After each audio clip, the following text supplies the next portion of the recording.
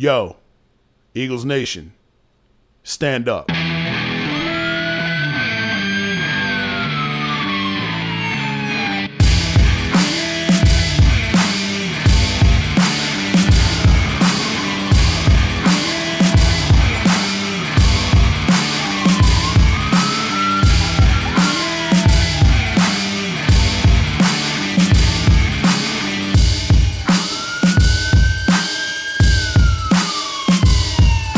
Yo, how'd Barkley put it? Looking like another grease pole night in Philly. Facts.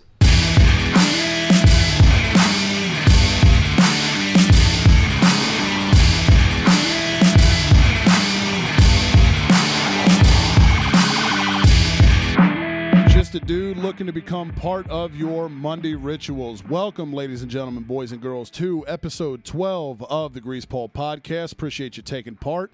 As always, you can follow the show on Instagram at Grease Pole Podcast. Find every previous episode 1 through 11, and including this one, 1 through 12, on Apple Podcasts and Spotify. Subscribe, rate, and review on both. If you have already, appreciate you. If not, it would be appreciated. Episode 12, ladies and gentlemen. This should be a fun one. Hope you enjoyed your weekend. America Day was over the weekend, so whatever that meant to you, hopefully you enjoyed it. Hopefully you did so with an open mind. And, I'll just leave it at that. No need to get political. Until we touch on, real quick, I know it's not a Redskins podcast, but I just want to laugh at the situation the Redskins have found themselves in because they are in our division, so they're a rival. After being told for, years and years by Dan Snyder, the asshole, that he would never, ever, ever change the name, when dollars are on the line, rich dudes are going to listen. When Nike pulls all your merch off their website, when FedEx is going, hey, we got the naming rights to your stadium, we know you want a new one, maybe look at that racist name of yours, switch it up a little bit. Ethically, right thing to do. B, as somebody that hates the team, I think it's hilarious to watch the fan base now just cannibalize itself because there's now this, hey, okay, change the name. I don't give a shit. As long as we win, don't care mentality. And then there's, Facebook comment sections are a motherfucker, man. They really are. It's such a microcosm of where we're at in society now. But if you look, you have that group amongst Redskins fan base, and then you also have, hey, you change the name, you lose me as a fan. If I'm going to lose you as a fan, did I ever really have you to begin with? Right? That's the way I look at it. So, as an Eagles fan on an Eagles podcast, just wanted to poke the bear a little bit with the Redskins fan base and kind of laugh at them for finding themselves in this predicament after using a racial slur for their entire existence. So that's what you get. Karma's a motherfucker. There you go, DC. And I'm curious, though, to see where it goes in terms of the Cleveland Indians. The Indians obviously already changed the logo from Chief Wahoo to a boring-ass C. But, I mean, the C, is far less offensive. The Atlanta Braves, fuck them because they're in the Phillies division. Tomahawk Chant, do they do anything with that? Kansas City Chiefs. Haven't really heard anybody complain about those. But, again, the Redskins have been under fire over the years. And, I mean, given where we're at now, what better time to change it, right? Can't be tone deaf, not in 2020. You got away with it for years. White-ass rich Dan Snyder. You can't be tone deaf now. You can't. If you do, you're going to lose a lot of dollars and you're going to feel it in your bank account, which is really all he cares about, and it's sad. But that's corporate America in a nutshell. So, to the meat and potatoes of the program here on episode 12, and I called an audible late last night after finding out that Jets rookie wide receiver Denzel Mims, he was the 59th pick, I believe, in this year's draft a couple months ago by Howie Roseman's protege, Joe Douglas, GM of the Jets.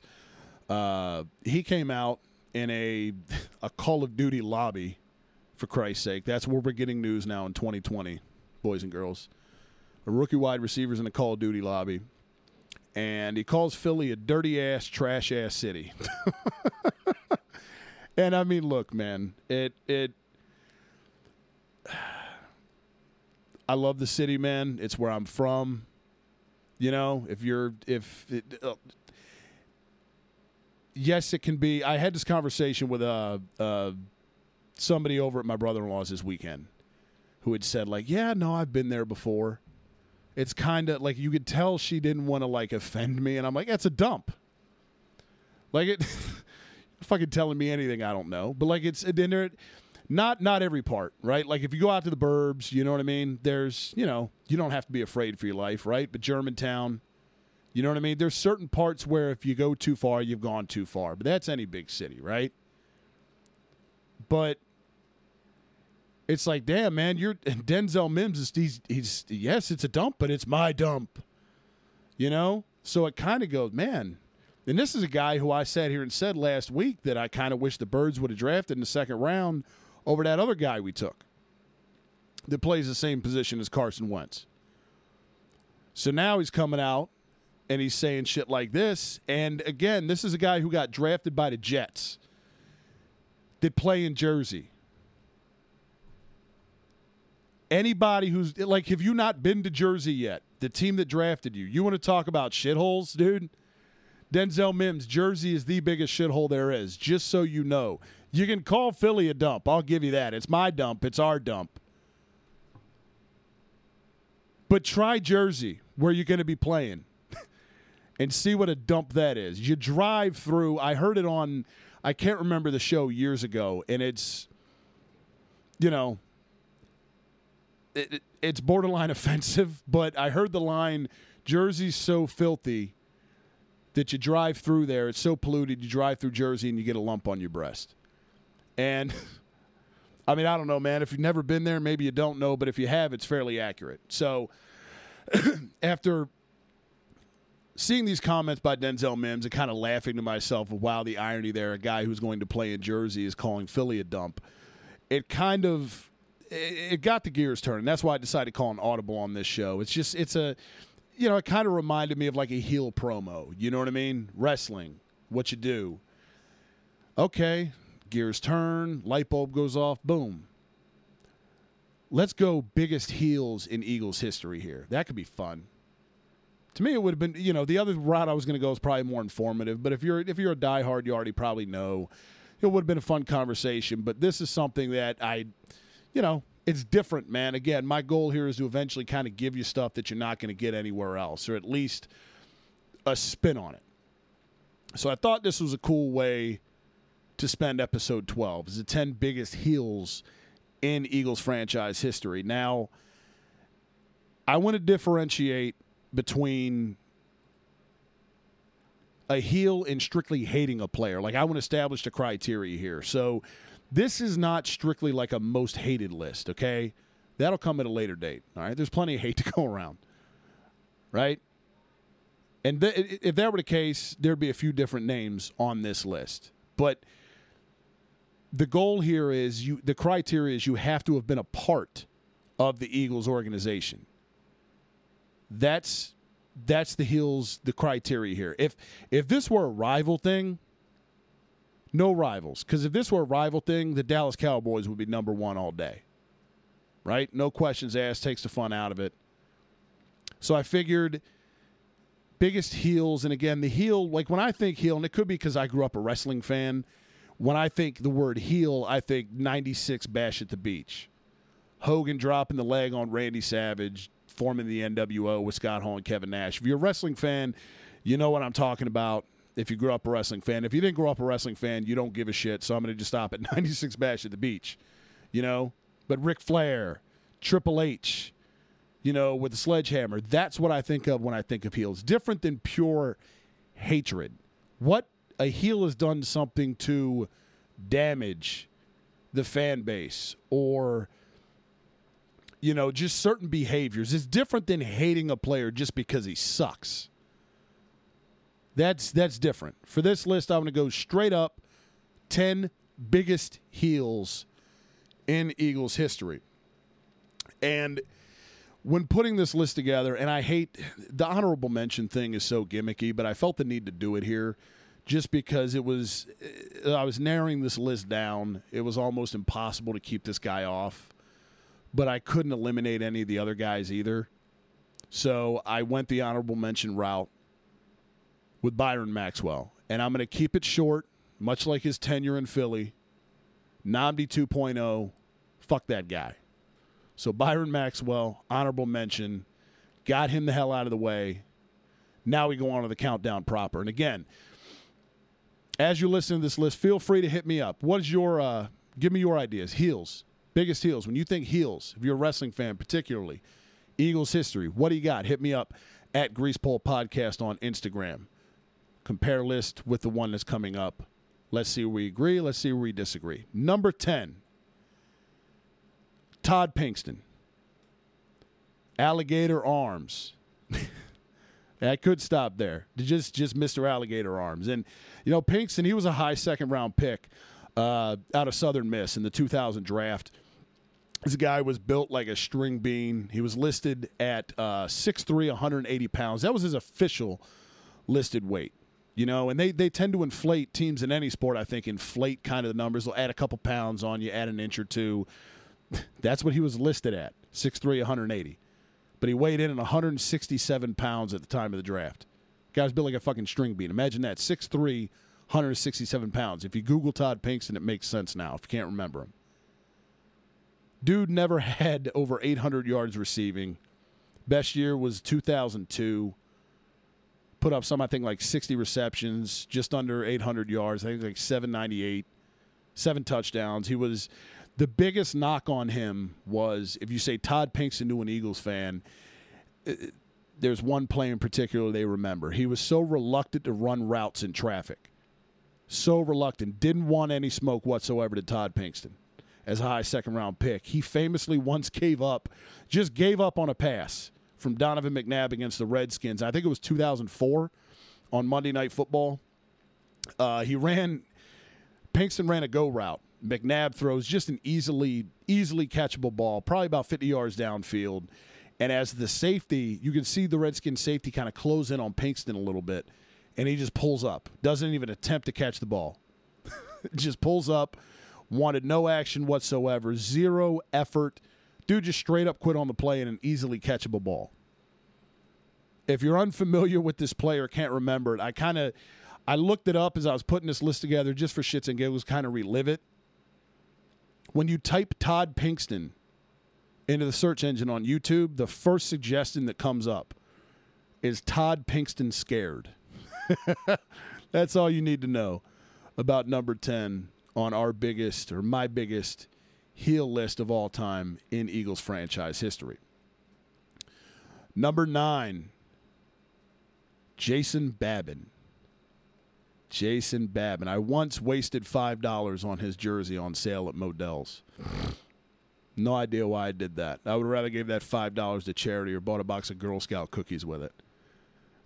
But hey, I was young. Jersey was on sale, $5. Why not, right? Everybody runs out of toilet paper once in a while, coronavirus. So he signed with the Birds. It was technically his second tenure in Philly in 2011. He went to the Pro Bowl the previous year with Tennessee. He comes to Philly, and he's reunited with former Titans defensive line coach Jim Washburn, who was also a dick and a piece of shit. Nobody liked Jim Washburn except for, you guessed it, number 9, Jason Babin on our list.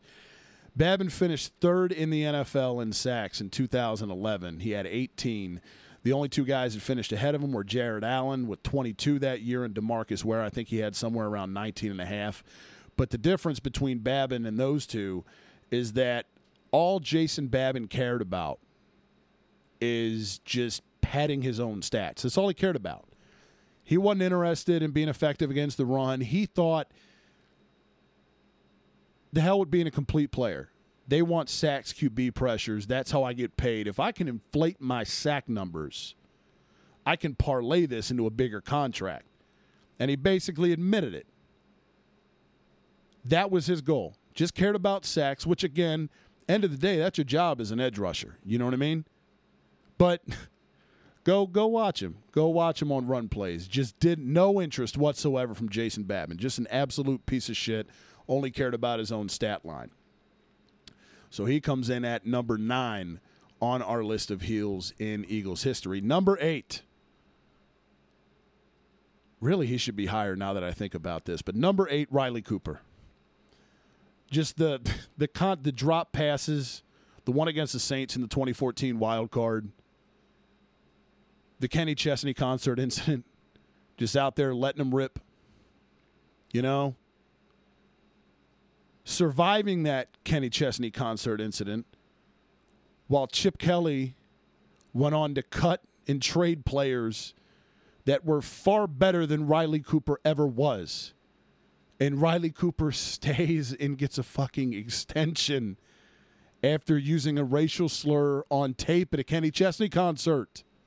How does this happen? How? Jesus.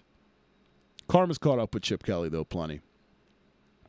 So he comes in at number 8 on this list, does racist-ass Riley Cooper. Number 7, Fireman Danny Watkins. 23rd pick in the 2011 draft. And the Birds took a 26-year-old Canadian firefighter out of Baylor. That's really all you need to know about Danny Watkins. If you're listening to an Eagles podcast, you already know enough about Danny Watkins. All I got to do is drop your name in his lap, and you're immediately given PTSD, flashbacks, bad trips, the whole 9.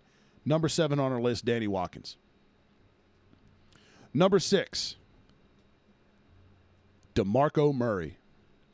Now, to me, this entire, how DeMarco Murray became a Philadelphia Eagle, this entire shitstorm, it just sums up the Chip Kelly tenure perfectly, okay?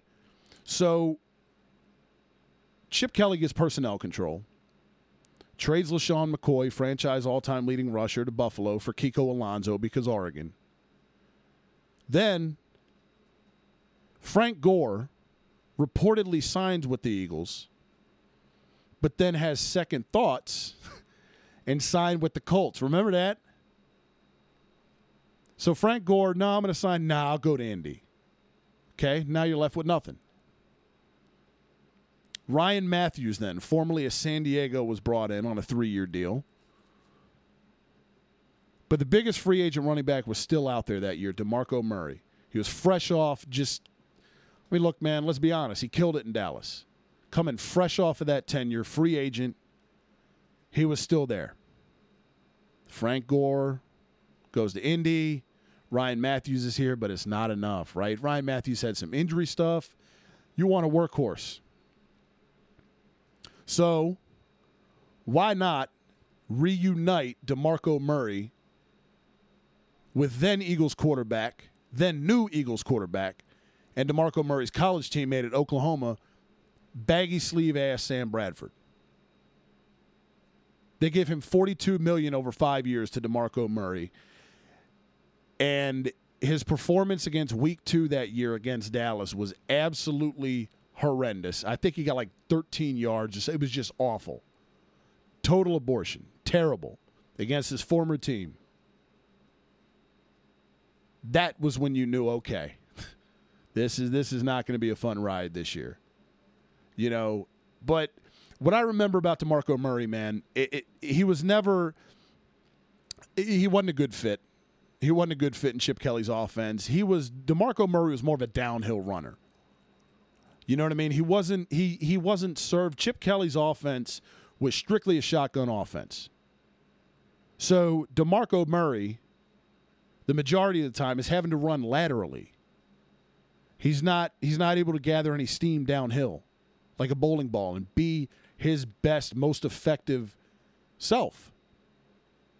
You know what I mean? That he wasn't Dallas. It was almost like Chip Kelly we just signed him away just so Dallas couldn't have him. Great fucking strategy.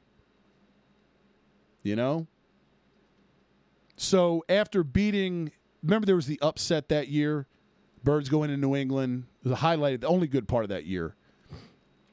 where the Eagles go to Foxborough and they beat the Patriots. Upset. DeMarco Murray has a conversation with Jeff Lurie on the plane ride back to Philly to discuss his role in the offense. So this dude is going to the owner, to bitch about his role in the offense behind the coach's back. Even if the coach is a dumb fuck, the optics are terrible. He goes to the owner on a plane ride to complain about his role in the offense. It's the owner. Jeff Lurie's not a meddling owner. I understand that DeMarco was used to that, used to a meddling owner with Plastic Man Jerry down in Dallas. That's not the way Jeff Lurie gets down. So you had that incident. He had only 2 games in 1 year in Philly with over 20 carries, ended the season with about 700 yards, 6 touchdowns. His value after that season, mind you, after signing a 5-year, $42 million contract, his value had been shot to such a degree that when Howie Roseman got personnel control back, he shipped Murray and a 4th-round pick to the Titans to get their 4th-round pick. So, hey, let's swap 4s, and I'll give you this guy. They didn't even just take DeMarco Murray for the 4th round. They said, nah, fuck that. We want your 4th-rounder too, so we're not sans a 4th-round pick here. Give us your 4th-round pick. We'll swap, and then we'll take the guy off your hands. So there you go. It just never was a good fit, man. Always felt dirty, never felt right. Just grimy. Summed up the Chip Kelly era perfectly. Right there was DeMarco Murray's tenure in Philadelphia. At number 5, taking it back here a little bit as we get into our top 5 biggest heels in Eagles franchise history, I'm going to go with an owner here. Norman Braman at number 5. This is a guy, now, the circumstances, so this the owner before Norman Braman, right? Leonard Tose. He was forced basically to sell the team because he lost his fortune as a result of alcoholism, also had a gambling addiction. So in 1985, he sold the team to Braman for $65 million. Braman made his bones through car sales, collecting art. That's how he obtained his fortune, more so through selling vehicles. And Braman's a guy that was from Westchester, PA, a graduate of Temple. But it got to a point, once he became a billionaire down in Miami with his cars, he didn't give a shit about padding his own pockets. That's all he cared about. Make myself richer. He did not, if the team was successful on the field, whether they were or not, he did not care. As long as they made him money. That's all Norman Braman cared about. Rarely ever went to the city of Philadelphia. Buddy Ryan, former Eagles head coach, once referred to him as the man in France. This is a guy whose legacy will always be allowing Reggie White to walk in free agency and go to Green Bay. You know, not only did he just let him leave, let him walk away to the Packers, but he took shots at Reggie White's faith in the process, because that's awesome. He said, Reggie may be devout, but his first love is the almighty dollar. Scumbag. And that, thank Christ, Jeff Lurie bought the team from Norman Braman. Because if not, yeah, good luck with that guy long term. Especially in the era. Imagine what free agency is now. Imagine having an owner like that. Welcome to the life of a Cincinnati Bengals fan. Honestly. Mom and pop shop, make money. We don't care whether it's wins or losses or not on the field. That's how Norman Braman was. That's why he cracks the top 5 on my heel list. Number 4. It was really hard. 4 and 3, I spent an amount of time that I don't care to admit deciding which to put where between 3 or 4. And then I decided it's really not that big of a difference. This one accomplished less, so I'll just give him the higher spot. At number 4, Freddie Mitchell.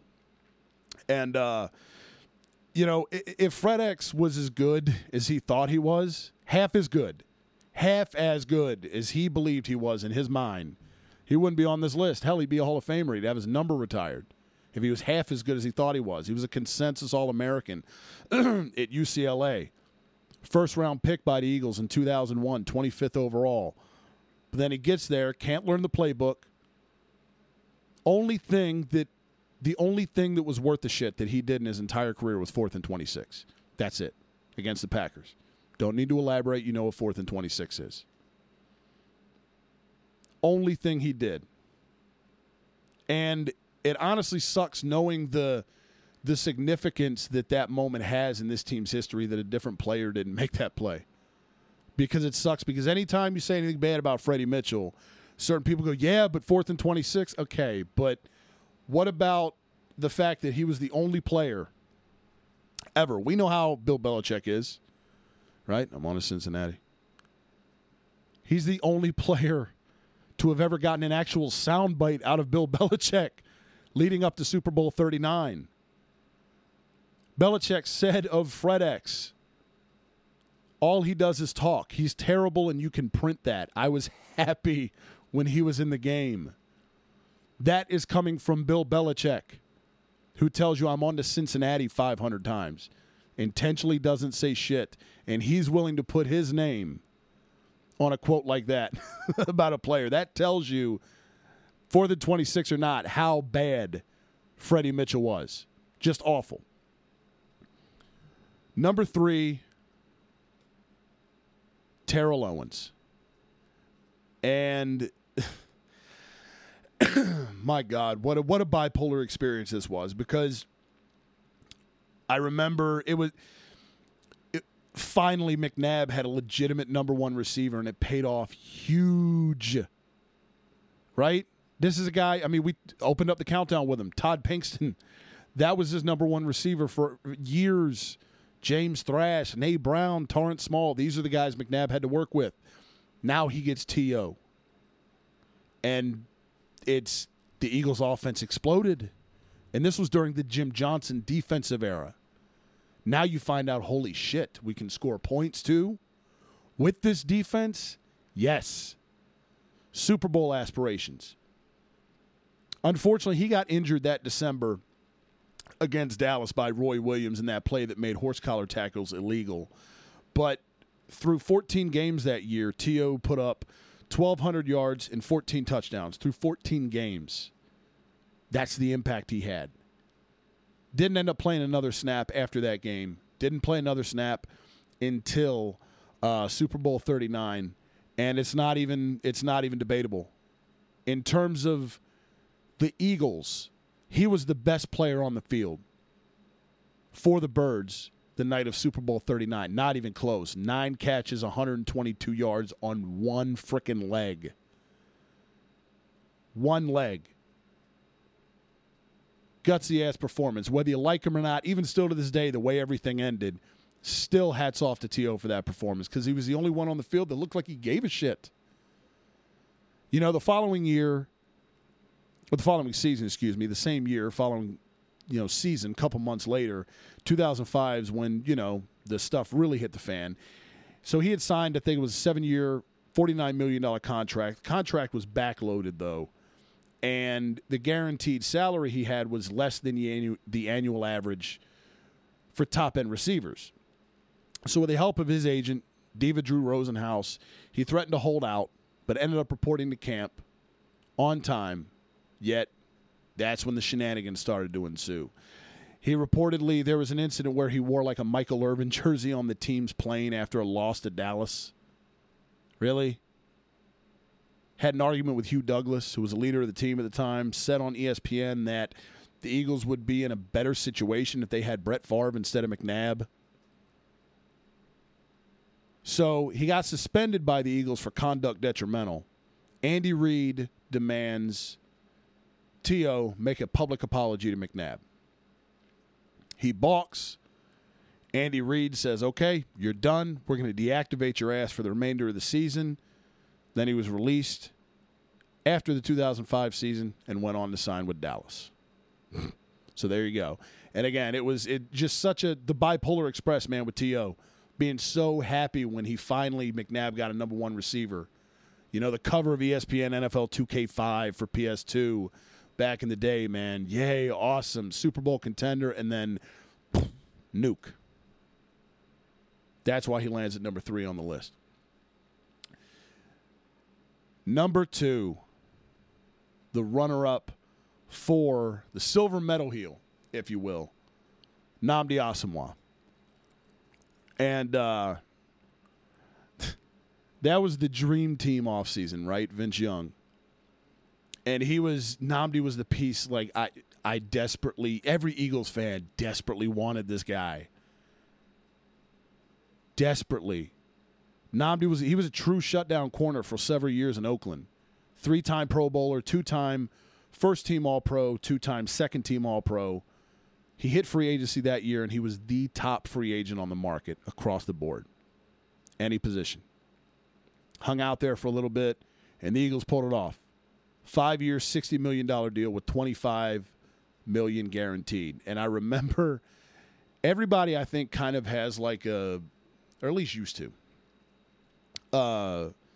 like a jersey hookup. You know what I mean? I don't know if that's still a thing. I used to have a jersey guy, and he lived out in Arizona.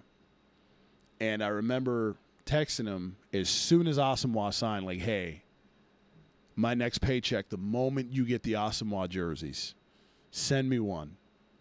Done. You know what I mean? And I remember like that, the opening, I can't remember who we played week 1 that year, but I remember wearing that jersey to like Wawa to make a beer run. You know what I mean? Week 1, the Sunday everybody has their gear on anyway. You know what I mean? But like I think there's like a pride to being the first person. At 32, maybe not so much now, but at the time I was like 23-ish, 10 years ago. I think there's like a pride in being, when you're that age, like, oh, nobody else has seen the Nnamdi jersey in person yet. I'm the first motherfucker with one. Like you wear it, go get beer, get your pregame stuff, yada, yada. Everybody's got their gear on. You talk shit. It was like, man, I happened to bump into another Eagles fan. They were like, yo, fuck yeah. It was the only time I wore that jersey. It's. I don't even know if I might have thrown it away. I don't think it's in the back of my closet now, since I've moved a couple times since. That thing is in pristine condition. I should give it to Goodwill if I still have it. I don't think I do though. But so yeah, all that hype, only to go 12-20 during his 2 years in Philly, and you can't put that solely on him as a corner, but it's less than ideal as a record when you're supposed to only be one piece away as a team. And Nnamdi was supposed to be that final piece. $25 million to be named a Pro Bowl alternate. An alternate in 2012, long after the Pro Bowl stopped meaning anything. If you can rack them up, cool, whatever. But if you just get one, especially if you're an alternate, who cares? It's a popcorn fart. $25 million for that. I mean, when I think free agency bust, personally, it's him and Albert Haynesworth. Arguably, Nnamdi Asomugha is arguably the biggest free agency bust in the history of free agency, aside from Albert Haynesworth. Less than ideal category to be in. You know what I mean? Number 1 on the list, and 2 and 1 were kind of locks for me going into this thing. Number 1 was just a stone cold lock as soon as this idea came to me. And I think most Eagles fans would agree. Number 1's Chip Kelly. Biggest heel all time, Eagles history. Number 1, top of the list, Chip Kelly, who was, at the time, the shiny new college coach du jour, who got chosen over Bruce Arians. And although Chip didn't give a shit about defense, his fast-forward offense went 10-6 his first year, winning the NFC East. All right, not bad. Maybe I'll buy in a little bit, right? Then you finish 10-6 again the following year in 2014. Even with huge injuries to Nick Foles and DeMeco Ryans. Key players. You fail to make the playoffs, but you go 10-6 with those injuries. Okay. Then that offseason, Chip Kelly got into a pissing contest with Howie Roseman over personnel control. Jeff Lurie acquiesced, and allowed Chip Kelly to shop for the groceries. And what followed was just a fiasco of foolishness in terms of transactions. The first of which, again, being that LaShawn McCoy to Buffalo deal for Kiko Alonso. Brought in DeMarco Murray, who we talked about earlier. The one that really pissed me off, Nick Foles to St. Louis for Sam Bradford. Christ. Then leading up to his draft where he's got personnel control. His quarterback from college at Oregon that he recruited, Marcus Mariota, is now coming out in the draft. It's him and Jameis Winston. They're going to go 1-2. Tampa's right there at 1. Tennessee's number 2. Winston was the presumptive number 1 pick. So there's all these conversations with the Birds in Tennessee. And I have never been that damn nervous going into a draft in my life because I didn't want Mariota. I didn't like him or Jameis.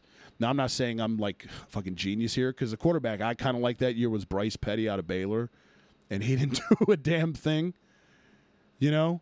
So I'm not like patting myself on the back here, but didn't want Mariota, man. I didn't want Chip offering ownership to every Wawa and Delco to the Titans for his boy.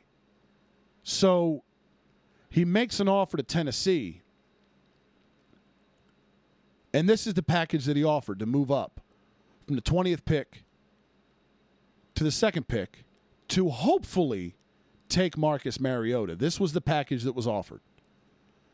The first-round pick in 2015, which was the 20th pick overall, as we just said, that pick ended up being Nelson Aguilar, which, you know, again, get it, couldn't catch clap in a whorehouse, much like Jordan Matthews. But unlike Jordan Matthews, Nelson Aguilar was a pretty big contributor to the offense the Super Bowl year. So at the end of the day, you could say that Nelson Aguilar played a part in Super Bowl 52. Undisputed, no questions asked. So he offered them a first-round pick in 2015. Also offered their second-round pick in 2015, the 47th overall pick, which ended up being Eric Rowe, quarterback out of Utah. Get him the hell out of here. He bounced around, played with New England, won 2 Super Bowls there, but now he's with Miami. He's a dude. You know what I mean? He didn't do nothing for us. Get him the hell out of here. Still, nonetheless, first and second round pick that year. First round pick the following year in 2016, which ended up being Carson frickin' Wentz. Didn't stop there. Also offered any quarterback, which would have been, Sam Bradford's who they would have taken, and any defensive player, which would have been Fletcher Cox, who all he is the most dominant interior defensive lineman in the NFL outside of Aaron Donald. So again, first round pick, second round pick in 2015, 2016 first round pick, Sam Bradford, Fletcher Cox. That's what he offered Tennessee. Thank the fuck Christ the Titans are dumb as hell and didn't accept the trade. Because had they accepted that trade, Super Bowl 52 does not happen. That's why Chip Kelly is number 1 on this list. Now, again, Tennessee didn't take the deal. Thank God. The team imploded. And I've been alive since 1988. I'm 32 now. I can't do the math off the top of my head how old I was in 2015. I don't know, 28-ish, 27. Don't know. But up to that point, and still to this day at 32, it's the single most difficult season in my lifetime I've ever experienced as an Eagles fan. Not even close. And there's been some frustrating fucking seasons. A lot. A handful. So he goes 6-9. The team it's a disaster. It's a tire fire. Jeff Lurie fires him before the last game of the regular season against the Giants. Pat Shurmur is the interim head coach for that game. Wins it. The Birds finish 7-9. The rest, as they say, is history.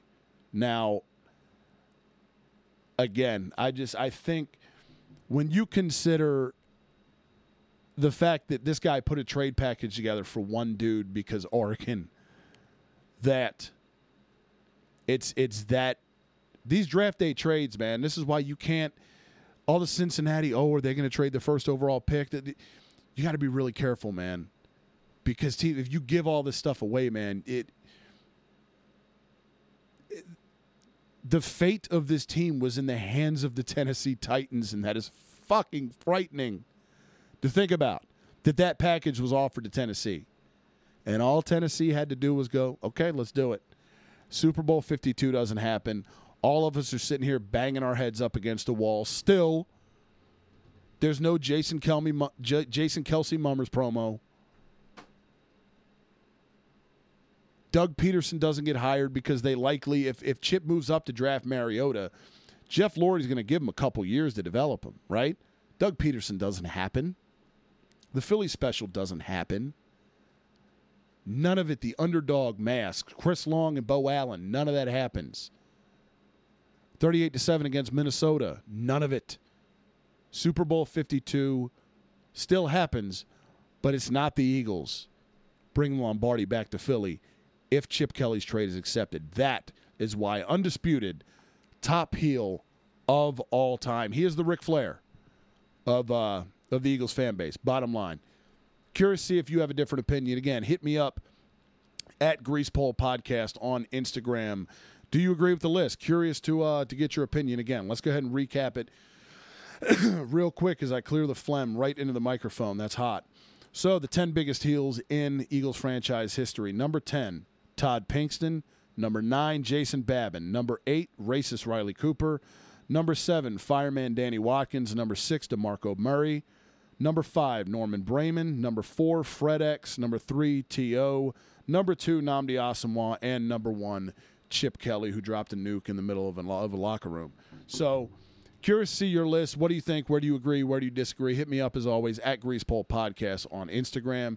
Hit subscribe, rate, and review on Apple Podcasts and Spotify if you have not already. Curious to get your list. It's always fun to do off the beaten path stuff like this. Plus, it correlates to wrestling, and when you grow up a wrestling fan, anything related to wrestling is fun. And anytime I can casually name drop 1996 Bash at the Beach into the middle of an Eagles podcast, I'm going to consider it a win. Hopefully you do too. So, even if you don't, I'll try to win next time as episode 13 happens. One of my favorite numbers as a horror movie snob and a slasher movie fan and a Jason guy, Friday the 13th nerd as it compares to the big three slasher guys. I don't want to go on a tangent here, but just suffice it to say 13 is one of my favorite numbers. So if I didn't win this time, look forward to doing it next Monday on episode 13. Appreciate you being here for the ride. See you next time. As always, go Birds. Yo, how'd Barkley put it? Looking like another grease pole night in Philly. Facts.